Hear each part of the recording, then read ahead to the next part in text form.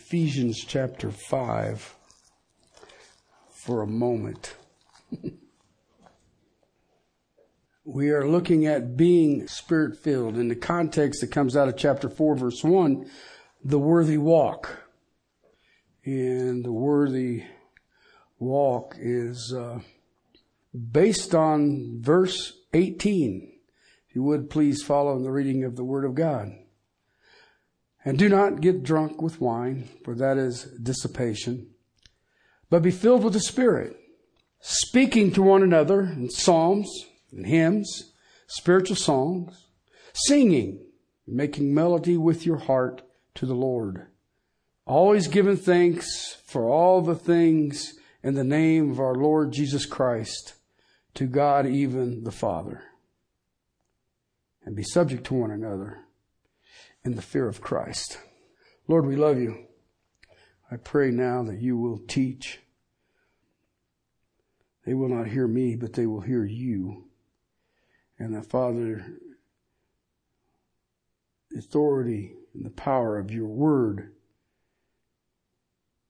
and the movement of the Spirit in your people will be done in such a massive way that, Father, there is a great hallelujah as your bride becomes united as one.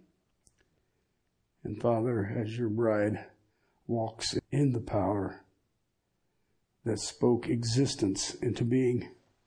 Lord, we love you. We thank you. In Christ's name. Amen. We are looking at being Spirit-filled. We saw that there was a contrast there in that first part of verse 18.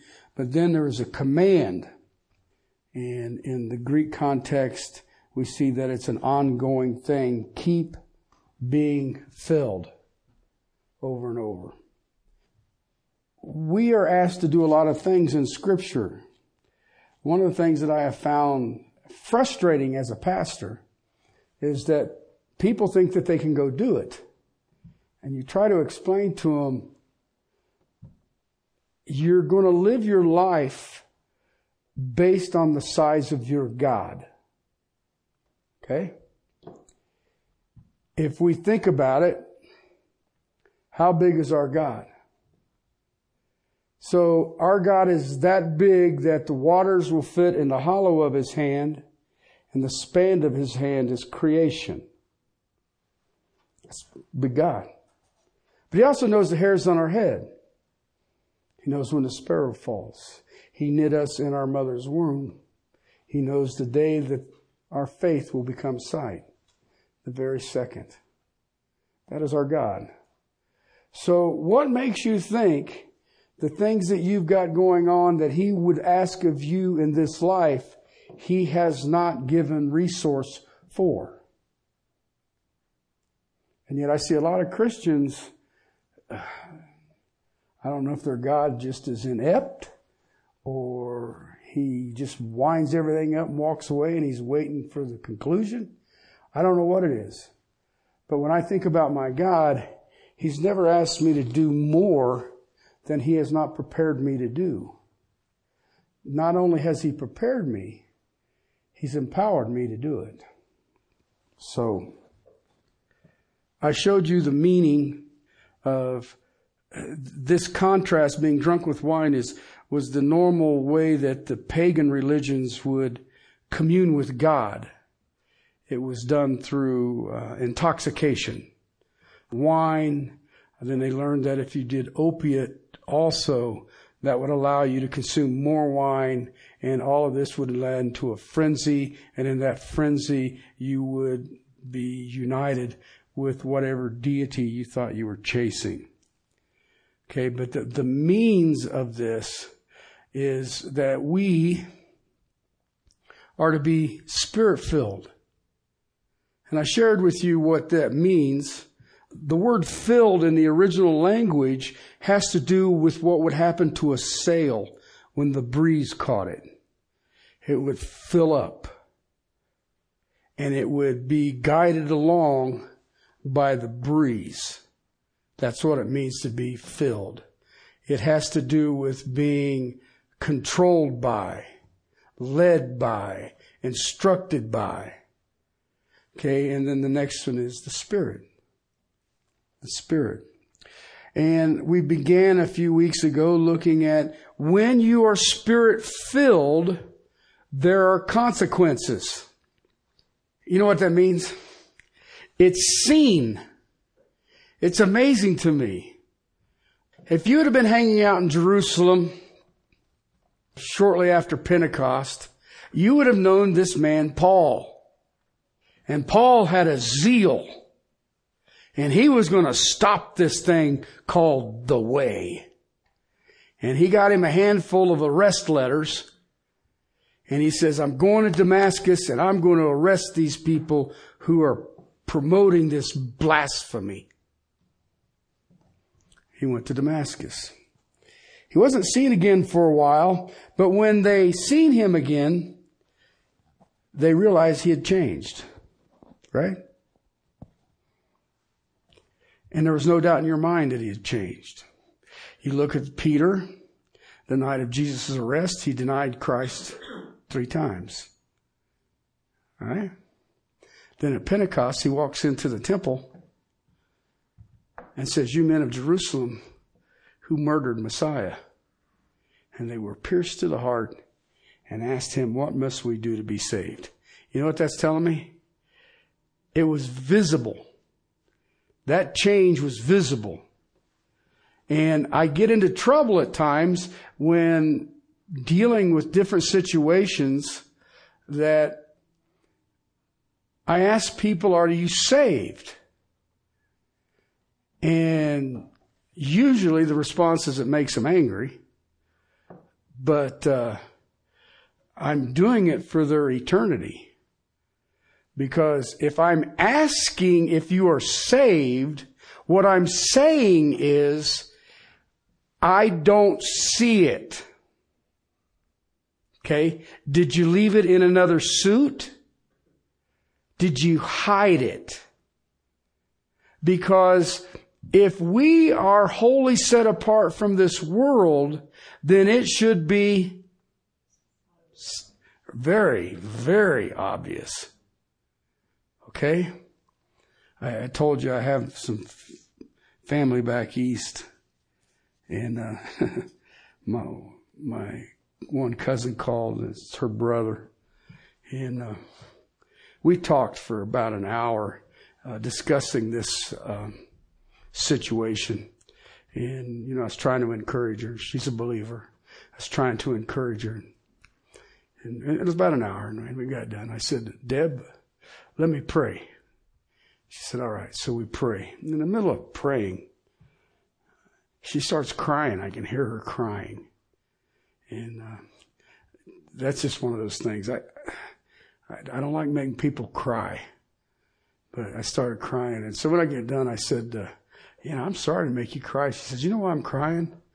I said, no. She says, I never thought you would ever pray. Okay. So there's a change. There has to be a change. And I showed you, and we started working through that, there are going to be some consequences with ourselves. There will be some consequences with God, and there'll be some consequences with believers. I would also add, and it's not in your outline because I just thought of it, with consequences with unbelievers. Okay? If you really think about it, unbelievers, believers, God, and yourself, then what relationship is missing? None. So if I'm Spirit-filled, it affects every relationship that is in our life. Being filled is led by the Spirit. It's fascinating. Do you realize that the whole Christian walk is hinged on verse 18? And just the second half of 18. Be filled with the Spirit. And I showed you in the Greek language, keep being filled with the Spirit. It's a moment by moment by moment by moment by moment. Okay? Anyway, the message last week stirred up some questions. I received some emails. I had some people ask me after the service. I've had some people that I've seen during the week have asked me some questions. And they said, how do you know that you're Spirit-filled? On Wednesday night, we were looking at Elijah, and we learned that God is a small, still voice. He doesn't always go around blasting mountains. He doesn't always go around with great balls of fire. Sometimes it's just a small, still voice. So how can I know, as a believer in Jesus Christ, that I am Spirit-filled? We've already looked at it. You cannot be saved without the indwelling of the Holy Spirit, okay? It's impossible. If you do not have the Holy Spirit, you're not His. All right? And I mean, you don't have to be a deep theologian to understand that. So I'm going to take a trip with you. How can I know that I am Spirit-filled? The Gospel of John in chapter 13, 14, 15, and 16 is called the Upper Room Discourse. It's kind of like the summary that Jesus has given His disciples for some events that are going to happen in the future, His arrest and execution, but also things that will happen shortly thereafter. But if you go through those chapters, Jesus promises many things in those chapters. All right? And if you're really honest with yourself, He promises some incredible things, to say the least. But there's a key to these promises. And it is the same that we've been looking at in the letter to the church in Ephesus. It has to do with the coming of the Holy Spirit. I taught on the doctrine of the Holy Spirit many years ago here in the church. I think it took me about 4.5 years. So I hope you guys ain't hungry. No. I taught it to the Russians and the Azeris, but I was doing it at 8 to 9 hours a day for 6 days. I'm not going to take that much time. It's called pneumatology, study of the Spirit. Jesus said in the coming of the Spirit. I want you to remember this. Okay, we're going to get into some theology. Every promise Jesus ever gave, especially on this last night, received its fulfillment in the coming of the Holy Spirit. Got that? First thing that happened to Jesus when He came out of His water baptism was what? Holy Spirit came upon Him as a dove. When He was doing miracles, who did He say was the power? Holy Spirit. Why would we neglect Him? Why would we ignore Him? Why would we not want to be Spirit-filled? So for a pastor's perspective, when you have the congregation saying, how can you know you're Spirit-filled? That's encouraging. Come on. Let's go to step 2. Listen, we know God is one, correct? Hear, O Israel, the Lord our God is one God. We also know that one God is in 3 distinct persons. Okay, you will hear the word Trinity. And the JWs and Mormons and all the rest of it say, Trinity's not in the Bible. And I love it. Because I'm one of these guys when they knock at the door, come in, I have questions. Okay, and I always go after the non-existent Trinity. All right, it is a mystery of the triune God. You know, and I've heard people try to explain it to me in all kinds of really goofy ways. You know, it's like water. You got steam, you got wet, and you got ice. I said, not at the same time. Because the Trinity is the same time. Okay, so anyway. God is one, yet He is individually God the Father, God the Son, God the Holy Spirit. All right? So then, when I look at that perspective, God makes promises through Jesus Christ, which are confirmed to us by the Holy Spirit. Okay? Do you understand that most pastors don't understand that theology? Pastors don't understand that theology? Okay? And yet, it's easy to read. I mean, the prayer in Ephesians 3, may you be strengthened with power, strength in the inner man, that Jesus Christ may dwell in your hearts, and you'll know the love that surpasses knowledge, and the fullness of God be in you. That doesn't sound that complicated. Okay? But I do remember that Paul had to pray for that. It wasn't say, hey, I can let you have this and you've got it all figured out and now go on your merry way. So, God in His Spirit is making His promises good. So the Spirit of God is God Himself. Got it? It is the coming of the Holy Spirit into the life of the Christian that makes real all the promises of Jesus Christ. Jesus Christ did amazing miracles. I was reading Edersheim, and Edersheim says, for all intents and purposes, disease and death ceased in Palestine for 3 years. Okay? So then, in John's Gospel, chapter 14, verse 16 and 17, I will ask the Father, and He will give you another helper, that He may be with you forever. Verse 17, that is the helper, Spirit of truth, whom the world cannot receive, because it does not see Him or know Him, but you know Him, because He abides with you and will be in you. Did you see that? He is with you, and when God sends Him, He will be where? In you. You know what they call that? The indwelling of the Holy Spirit. Paul speaks of it in Romans 8. Right? These guys had a little fear turned up. I'm going to have to leave. I'm going to have to leave you here, but I'm not going to leave you as orphans. And, oh, yo, Slick, come on, man, wait. We've been through the ringer here. God's design for the New Testament era. The Holy Spirit has been with you, but He shall be in you. This is the New Testament. You do not see in you in the Old Testament. The reason that Samson got conquered was why?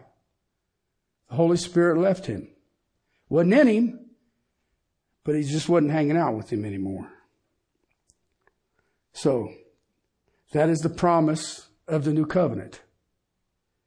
After Pentecost, the Spirit of God would not just be with His people, and it literally means alongside, but He would be in His people. That becomes the thing which makes it possible for all of the other promises. All right? If the Spirit of God does not take up residence in them, all the things Jesus has promised can't be fully known or received. Okay? John's Gospel, chapter 14, verse 1. Do not let your heart be troubled. Believe in God. Believe in me also. In my Father's house are many dwelling places. If it were not so, I would have told you. For I go to prepare a place for you. And if I go and prepare a place for you, I will come again and receive you to myself, that where I am, there you may also be. Okay? And you know the way where I'm going? Yes. Thomas said, Lord, we do not know where you are going. How do we know that way? And Jesus said to them, I am the way, the truth, and the life, and no one comes to the Father but through me. So salvation comes and dwelling of the Spirit comes, and you have security in what happens in heaven. I have a room waiting on me. I have a room. I have eternal security because of the indwelling of the Holy Spirit.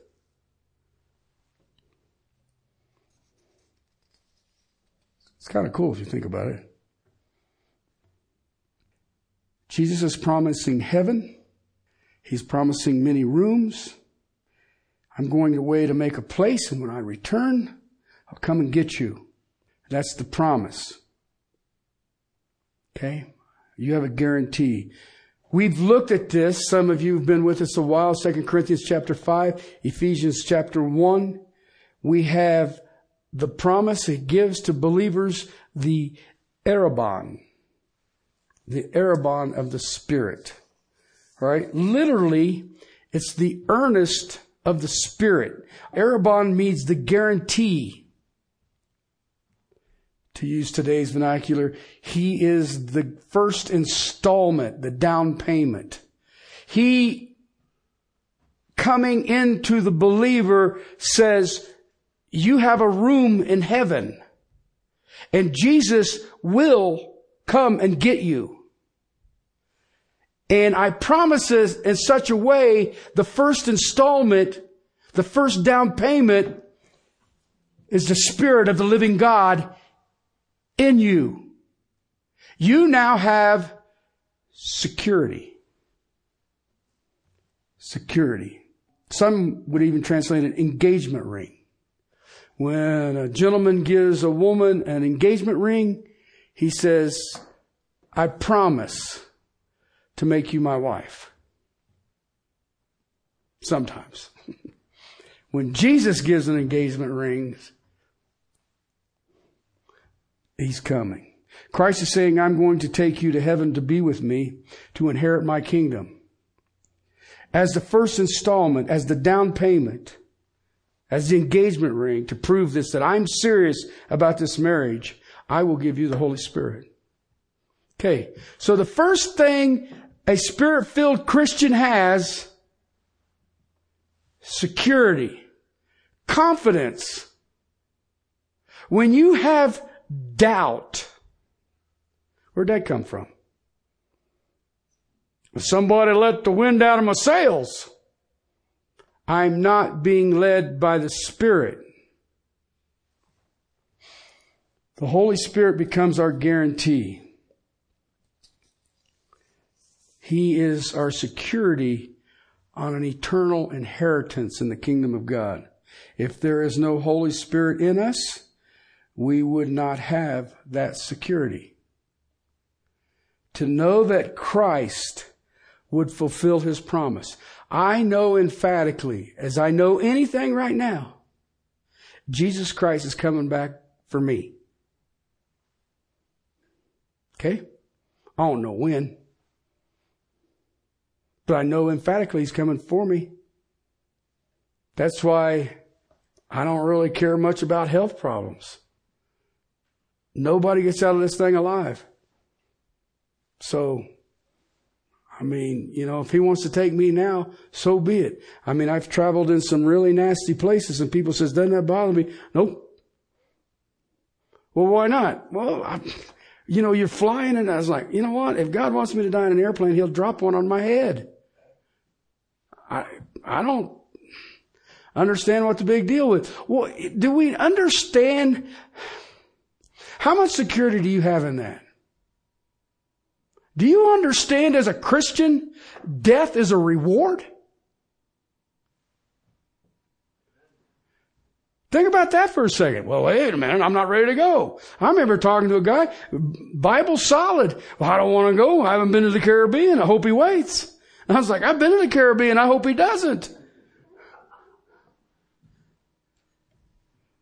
Okay?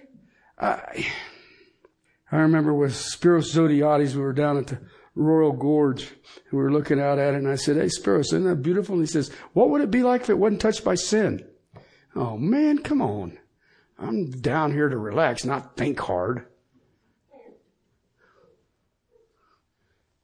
John 14 So the first is eternal security. John 14, verse 12. Truly, truly, I say to you, he who believes in me, the works that I do, he will also do. Greater works than these he will do, because I go to the Father. Did you get that? Second guarantee. Christian filled with the Spirit will do greater works than Jesus Christ. Okay, now listen. It's not greater in kind. It's greater in extent. Jesus never traveled more than 70 miles. Okay, do you realize that my ministry has covered more miles than Jesus has ever got close to? 8 times to Russia, 3 times Azerbaijan, once to Republic of Georgia, to Israel, to England, to Germany. Jesus never covered that much ground. So he's already, in my life, he's already answered it. Greater works. The breadth of our works will be greater than those of Jesus Christ. All right? Jesus never really went that far. And all of us, even you coming from Littleton to Castle Rock, almost farther than Jesus. His one long trip, he was an infant and he went to Egypt to hide with mom and dad. Because I go to the Father, you'll do greater things. How can I do greater things if he's in heaven? Thought you'd never ask. Acts chapter 1, verse 8. But you will receive power when? When the Holy Spirit has come upon you, and you shall be my witnesses. The word witnesses there, you know what the root word in the Greek is?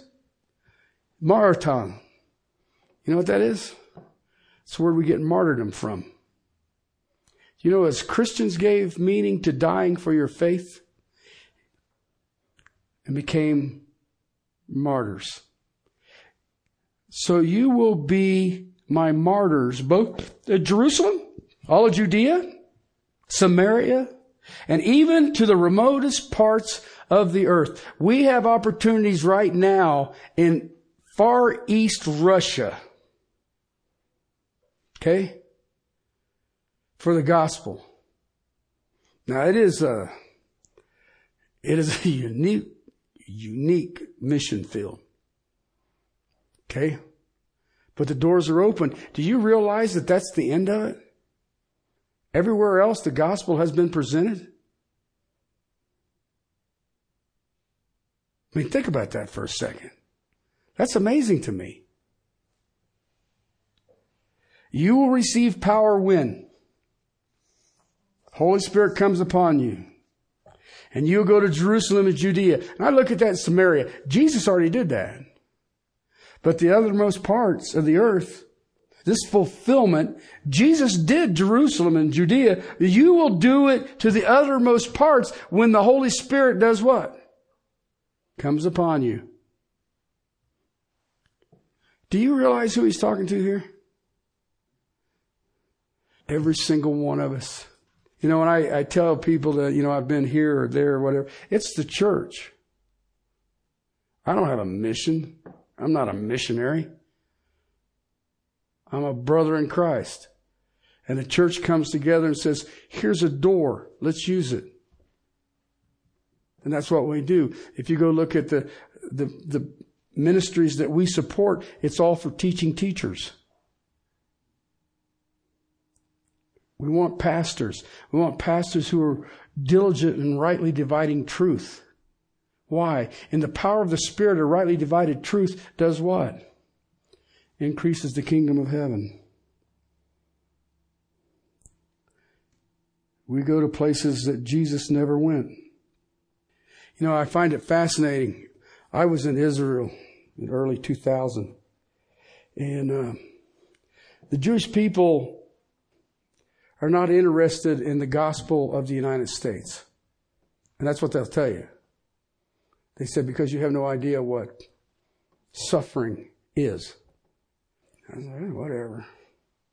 So I sat down and smoked a hookah with my bus driver.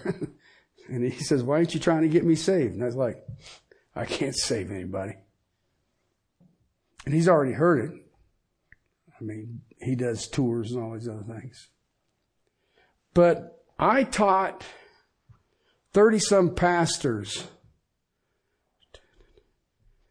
8 or 9 times in Orel, Russia.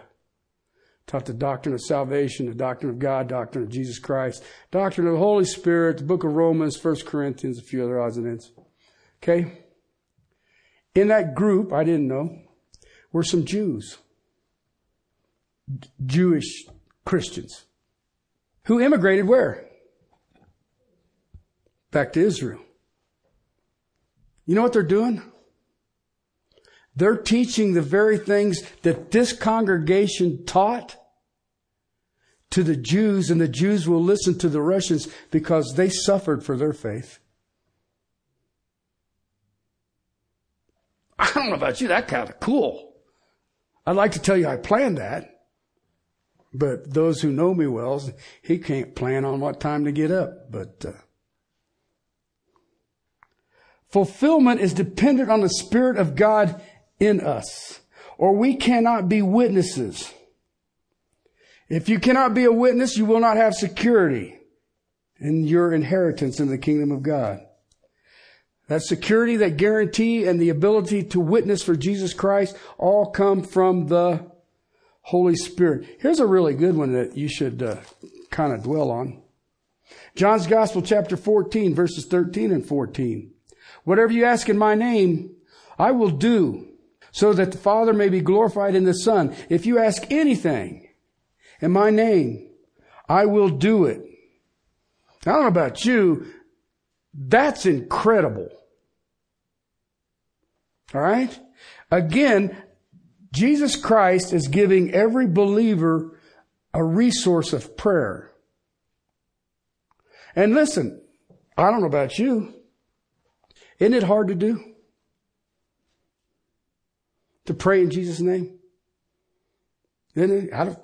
As a pastor, I get asked to pray for a lot of things. And you know what? There's a whole lot of things I don't know what to say. I don't know what to pray for. I don't know. Okay? I always pray to myself that His glory is seen. But I also know what Romans 8 says. When we do not know how to pray as we should, we do know when it says pray in His name, the Holy Spirit, and I don't know how to pray in His name. I don't know what God wants to do in this situation. I mean, I can keep it simple. He wants people saved and people sanctified. Got it done. Okay, and I know that's what He wants. But if you've got somebody who's suffering from a terminal illness, and does God want him healed? I don't know. I was sitting with my friend. He's the best man in my wedding. And he was in bad shape. And it was me and him and his wife. His wife is an unbeliever. And he was a firecracker. But he had health issues, bad health issues. A lot of stuff he'd carried home from Vietnam. And they were getting ready to go in and do this procedure. And they said he'll either survive this procedure and make a slow but steady recovery, or it'll kill him. And I know the passion of this man's heart for his wife to be saved. So it's me, him, and her sitting there.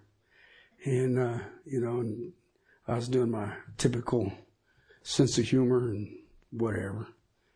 And he said, "Can you pray for me?" And I said, "Yeah." I said, "What would you have me pray?" He said, "If I can't come back to the church and serve in the capacity that I am now, God would take me home." His unbelieving wife standing right there. God took him home. I didn't know how to pray. How do you pray? What do you pray? But the Holy Spirit interceded on this fool's behalf. Because you know what I found out about the Holy Spirit? He knows the mind of God. I'm still working on it. So the Holy Spirit makes intercession for us because he knows the mind of the Father. And that verse is not fully fulfilled if not for the indwelling of the Spirit.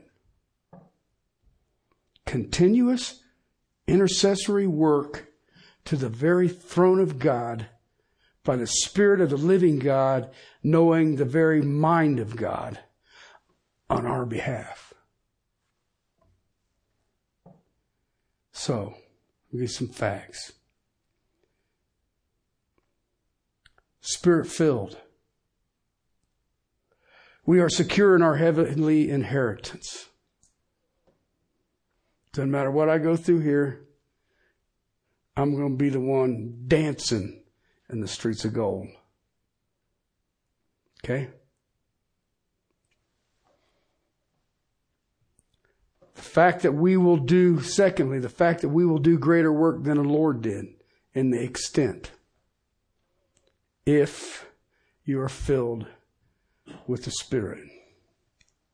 The fact that you can ask and receive, all dependent on the indwelling Holy Spirit.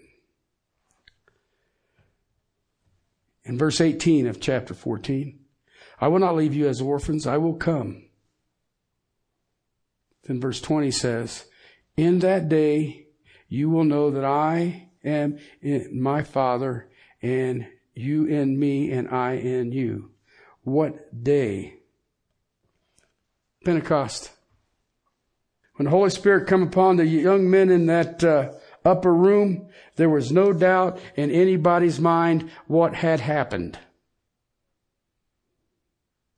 Okay? No doubt. And they remembered. Jesus said, I will send what? My Spirit upon you. They understood the prophecy of Joel. I will pour out my Spirit, and your people and your daughters and your sons will prophesy. It says, I'm going away, but I'll be back. And you'll know Emmanuel while I'm gone. Do you remember that? You will name him Jesus? He will be Emmanuel. At the indwelling of the Holy Spirit, you know what you got? God with you. God with you. Remember what Jesus said in the Great Commission? Lo, I'll be with you on Thursdays. No, I will be with you always. Why? My Spirit is in you. Fulfilled in the coming of the Spirit. The guarantee that God lives in me. I am not an orphan. I am not lonely. I'm not isolated. I do not need assistance. God is in me. But He's in every child of God. John's Gospel, chapter 14, verse 27. Peace I leave with you. My peace I give to you. Not as the world gives do I give to you. Do not let your heart be troubled, nor fearful. If you are filled with the Spirit, you know how I can tell? You have the peace of Christ. Now let me ask you a question. What do you think out there in creation can steal Jesus' peace?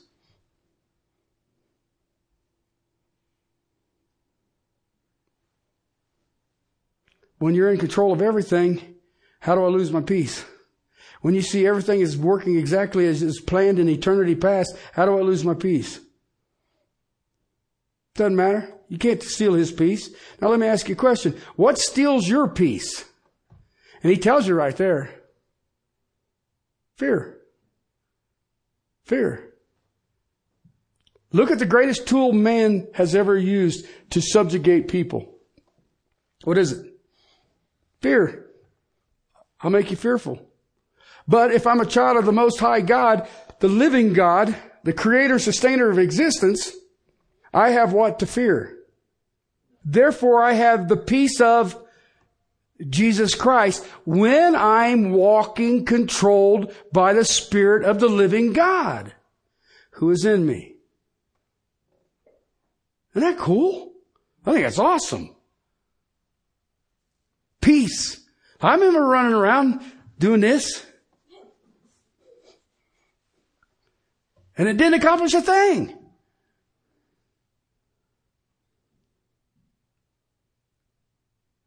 Jesus' peace. In 15:11,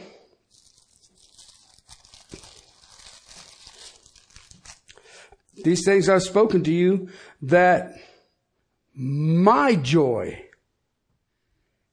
may be in you, and that your joy may be full. Again, what steals the joy of Jesus Christ? For the joy set before him, he endured the cross. Now to me, that's just, what? I'm going to cross joy. You know, man, that's... But you know what he was doing? He was redeeming us. What joy is there in redeeming that had been lost? So I have the peace of Jesus Christ. I have the joy of Jesus Christ. And in chapter 13, verse 34 and 35, I have the love of Jesus Christ. Okay? That's not so hard, was it?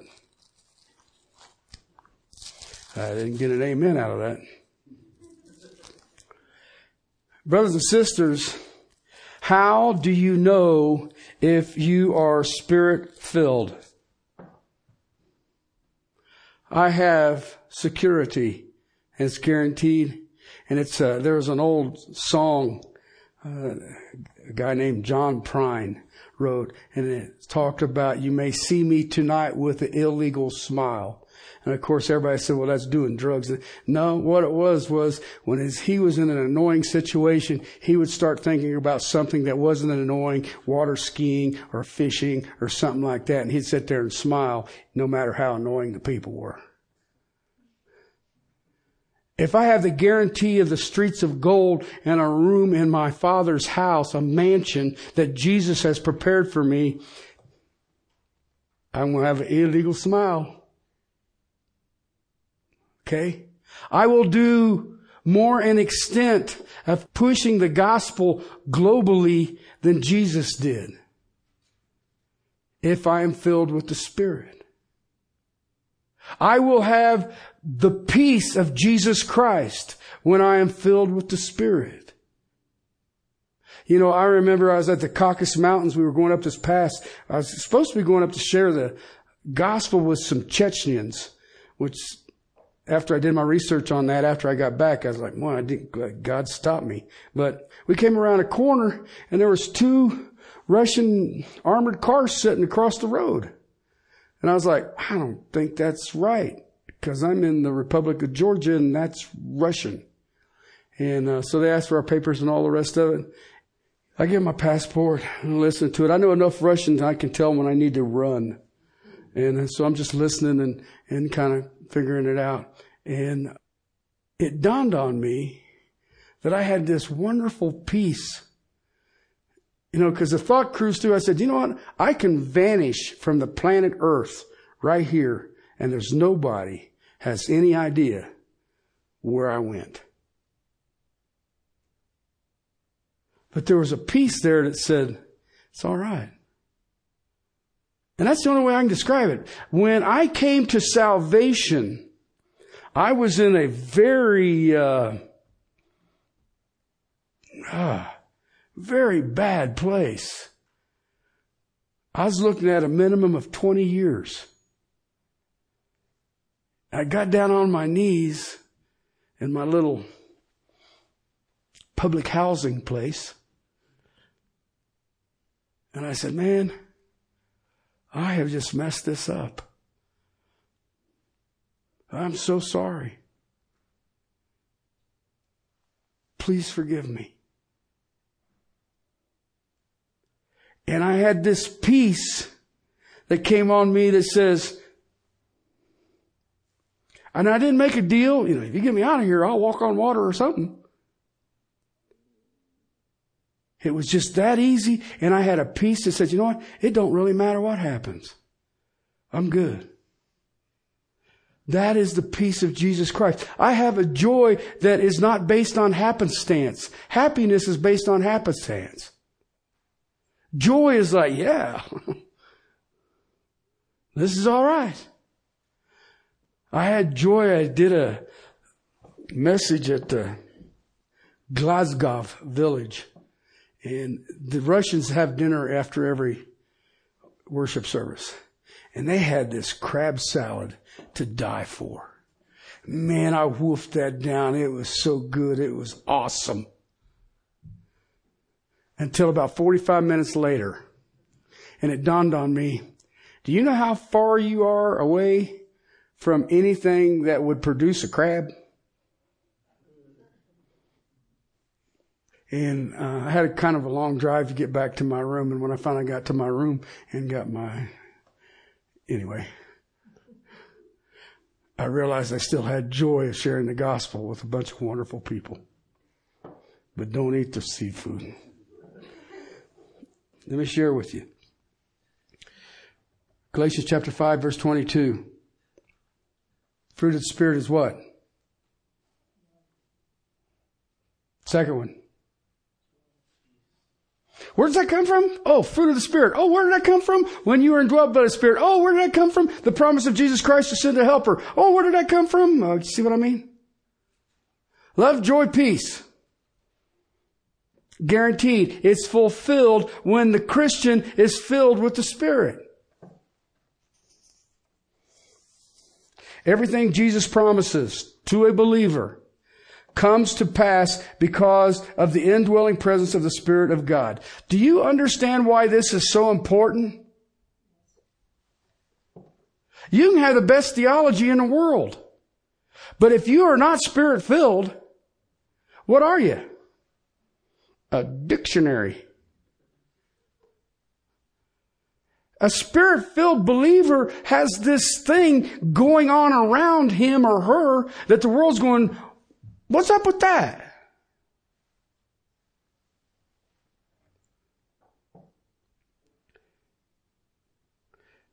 We who are truly saved have the resources. John's Gospel, chapter 16, verses 13 and 14. But when He, the Spirit of truth, comes, He will guide you into all truth, for He will not speak of His own initiative, but whatever He hears, He will speak, and He will disclose to you what is to come. Verse 14, He will glorify me, for He will take of mine and will disclose it to you. A Spirit-filled Christian is the Spirit is the channel through which the promises of Christ come to every believer. So it is revealed to us by the Spirit of God through His Word and through the teaching of the saints that God places in our lives.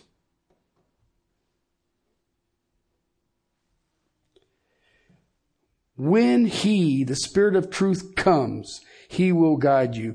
Note this, He will glorify Christ. Okay? Too much of this out here is glorifying the Holy Spirit and or the man or woman. true working of the Holy Spirit will glorify Jesus Christ. He will take of mine and will disclose it to you. Where do we get it? From the Holy Spirit. The Spirit is the channel. If not for the Spirit of God, the promises of Christ will not be fulfilled. If you are indwelt by the Holy Spirit, but you can say, I pray and nothing ever happens, then I can say, we are not filled. You are not being led by the Spirit of God. All of this is ours because of the indwelling Spirit. But it is only engaged, it only functions in our lives when we are filled. This potential is in every single believer in Jesus Christ.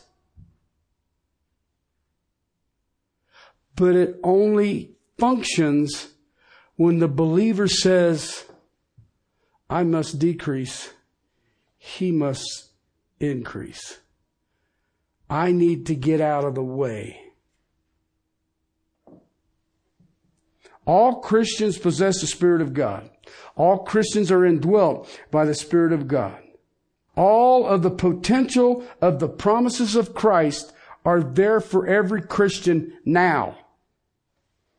But unless we are controlled by the Spirit, you'll never experience it. And you know what? I have been around a long time. I have walked with the King for about 35 years. I've been a senior pastor here for over 26 years, and I have dealt with all kinds of different weird issues. I have seen people that I've seen in the church longer than I was old, that when they were facing their mortality, they were freaked out. Absolutely freaked out. But I thought, how can you be that way? Now, I didn't say that to him. But I was like, how can you be involved in the body of Christ for decades and not be any stronger than that? How many Christians are sitting in this room right now are struggling with peace, with joy, with love? I don't struggle with love. Yeah? Got any unforgiveness? That's a love problem. You got the peace that surpasses understanding, guarding your heart and mind in Christ? The joy of my salvation. I remember Henry Piointek, when he died, he had a joy and he was slipping away. I watched him. I got to read the book of Psalms to him. When I finished the last Psalm, he stepped into eternity. And you're just like, whoa. And he never had any anguish. He wasn't worried about it. He knew he was going to get to see his precious wife. And he said, this is going to be good. This is it. And you just sit there and you go,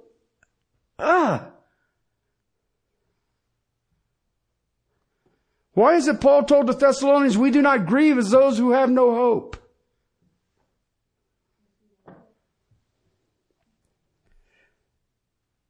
If you're not guided, you'll never know or understand what it means to possess these tremendous promises. How many times can you say, yep, my prayer was answered? I remember praying for a phone call one time. And I get paged. You got to call line 1. It was the person. I'm like, oh man, don't do that. I should have went for the Mercedes. Do you see what I mean? If you're having problems with your prayer life, ask yourself, who's guiding it? Listen, promises unfulfilled do not make them unmade. The promises are there. But again, it goes back to chapter 5, verse 18 of Ephesians. Keep being filled with the Spirit. God has given us Christ. In Christ we have miraculous promises, and they are ours when we possess them. So many never realize this. 35 years I have been walking with my King. Sometimes I fall down and crawl around, but for the most part,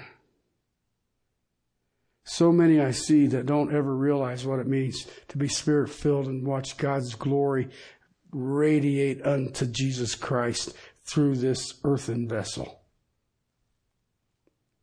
So many I see who do not have a security in their life and or death. So many I never see the things beyond what they could dream possible. So many do not have prayers answered constantly. So many don't have the sense that God alive in you in His fullness. So many do not have love and do not know the joy of Jesus Christ or the peace of Christ. And it won't happen until you are controlled by the Spirit of the living God. So, I just give you, how do I know if I'm Spirit-filled? I just give it to you. Okay? And I will show you that when you know the love of Jesus Christ in your soul, when you know the peace of Jesus Christ that surpasses understanding, when you know His joy and in you its fullness, when you know the security of every step I take, He has ordained. And the day that I step out of here is exactly when He wants to see me. When you start living in that, then you'll understand what Paul's telling you in chapter 5, verse 18.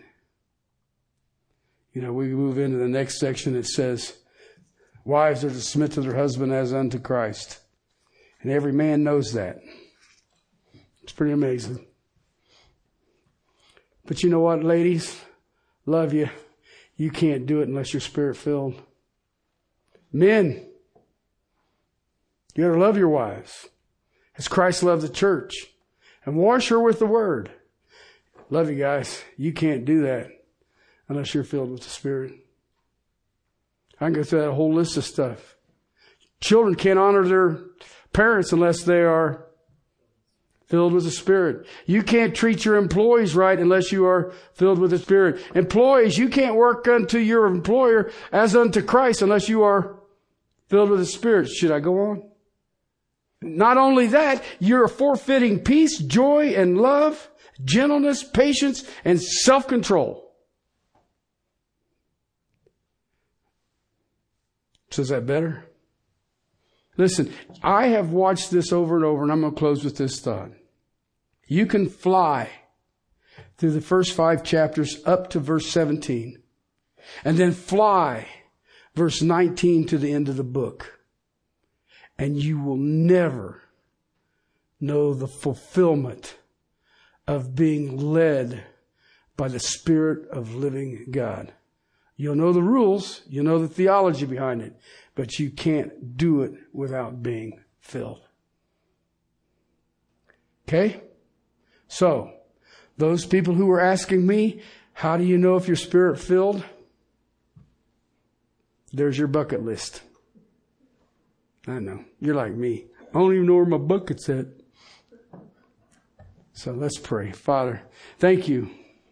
Thank you for the Spirit of the living God. Thank you that you have sealed us eternally into the kingdom of our Lord and Savior Jesus Christ. We have nothing to fear here. We are protected from the evil one as long as we are sanctified by truth. But Father, in that sanctification of truth, may we understand the Spirit that indwells us is our master. We have been bought and paid for with a price. We are not our own. So Father, I ask you now that you will help us to bow before you, to walk worthy, to walk in humility, to walk in love, to walk in peace and joy. Father, to walk in the light and walk in wisdom that you have given each of us through your Holy Scripture and its author, the Spirit of the living God. Thank you. In Christ's precious name. Amen.